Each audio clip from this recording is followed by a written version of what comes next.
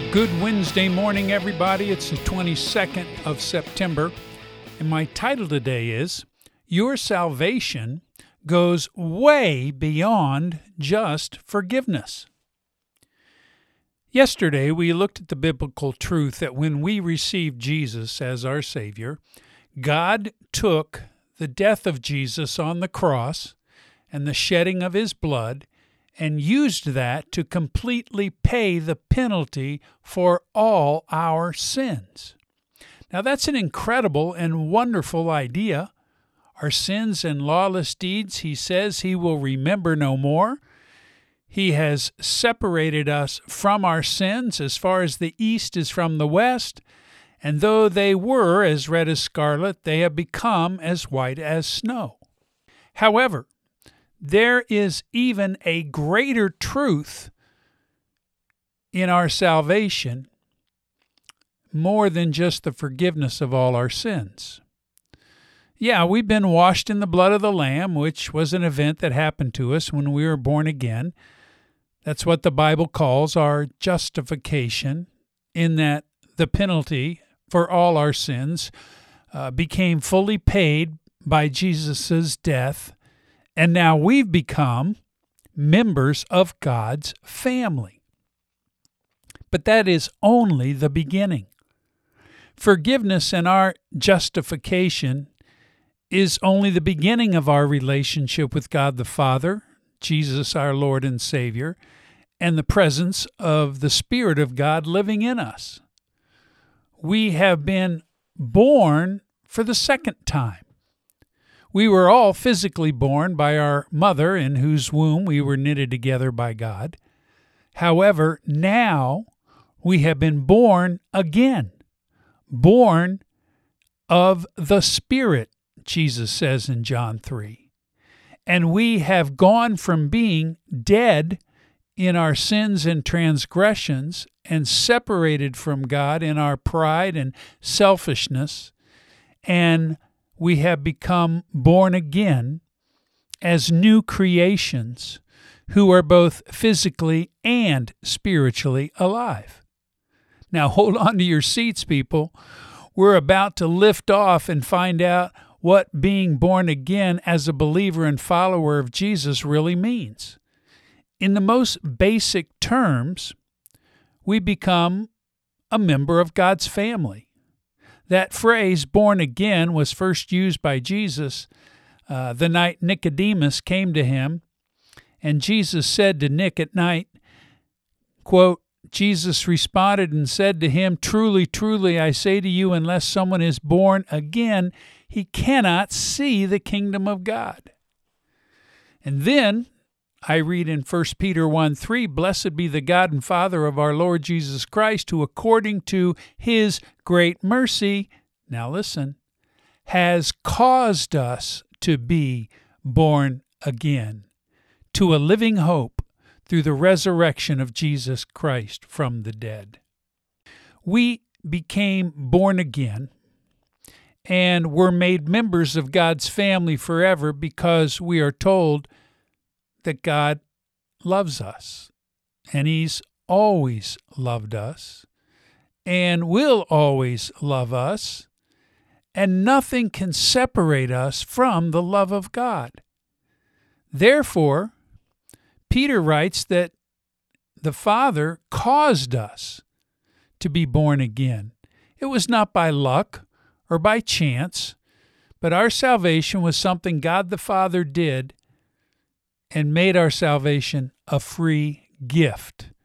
Nothing that we could earn, but something He gives to us. Now let's see what all comes with the package of being born again into the family of God. And we read this amazing truth in Ephesians 2:4-7. Quote, now listen carefully, but because of His great love for us, God, who is rich in mercy, made us alive with Christ, even when we were dead in transgressions. It is by grace you have been saved, and Now listen carefully.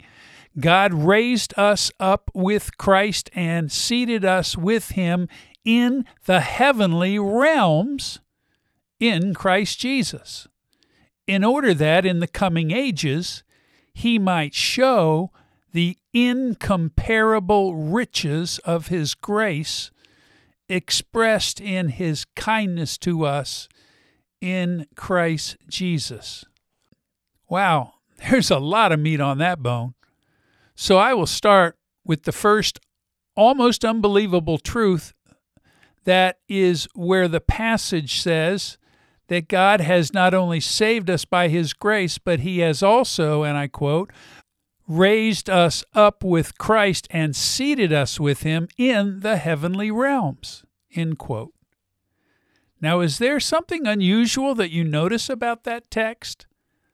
Paul uses the past tense when talking about us in the future, being resurrected, raised up with Christ, being seated with Christ in the heavenly places. Wait a minute. I don't know about you, but I seem to only be able to be in one place at one time. I'm sitting in my studio in my basement at 4540 Cliff Ridge Drive in Columbus, Ohio. I'm seated in a chair that I write from.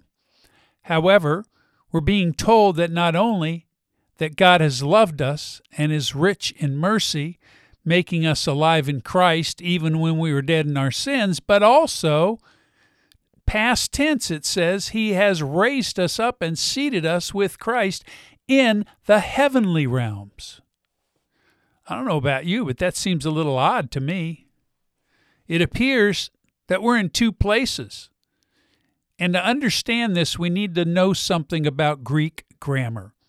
Sometimes, in Greek, when the writer is speaking about something in the future that is so certain it will happen, he will use the past tense to indicate that this future event is guaranteed.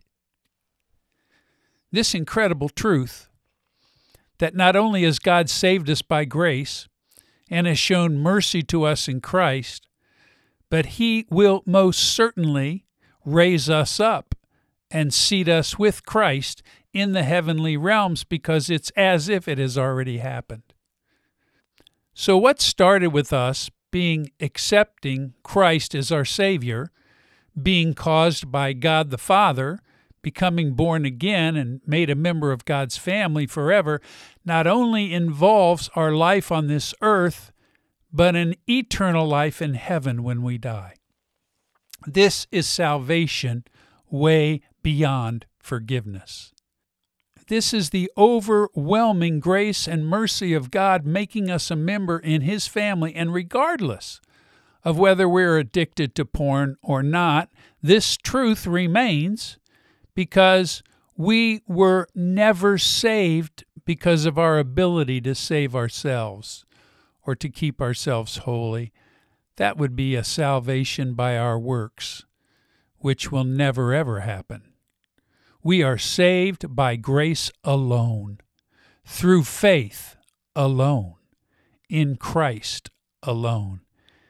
And our salvation is the free gift of God. And so we need to believe that in spite of our sexual sins and failures, we are still a loved and forgiven member of God's family forever. And yes, the best is yet to come. This is John Doyle with 180 Podcast. God bless you, my friends. I hope you have a great day in the Lord, and we'll talk again tomorrow. Goodbye.